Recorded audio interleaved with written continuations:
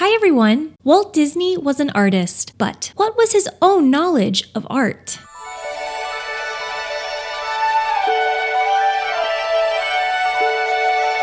Let's listen to this 1956 interview of Walt speaking about his knowledge of art.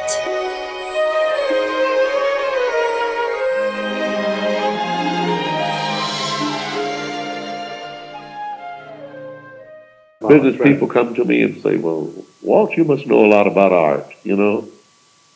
Well, I don't. I don't know a lot about art, and I don't pretend to. And I tell them honestly. They say, oh, you're modest. I say, well, all right, but I'm telling you the truth. I don't know anything about art. I said, I see things, and I like it, but I couldn't tell you the history of the painters. I know a lot of them, know their styles, and when it comes time to do something, I'll get out the old book and I'll look him up and I'll say, I like this guy. Who is he? You know?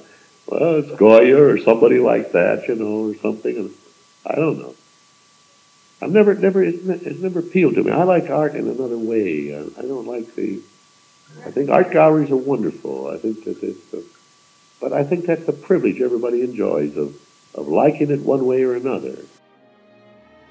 Here, Walt described that he wasn't necessarily an art expert, despite his natural talents. Walt didn't want to give off the impression that to be a true artist, you had to know everything about art. But he still believed that art is a wonderful thing for people to enjoy, even if you don't know all the history or technique behind it.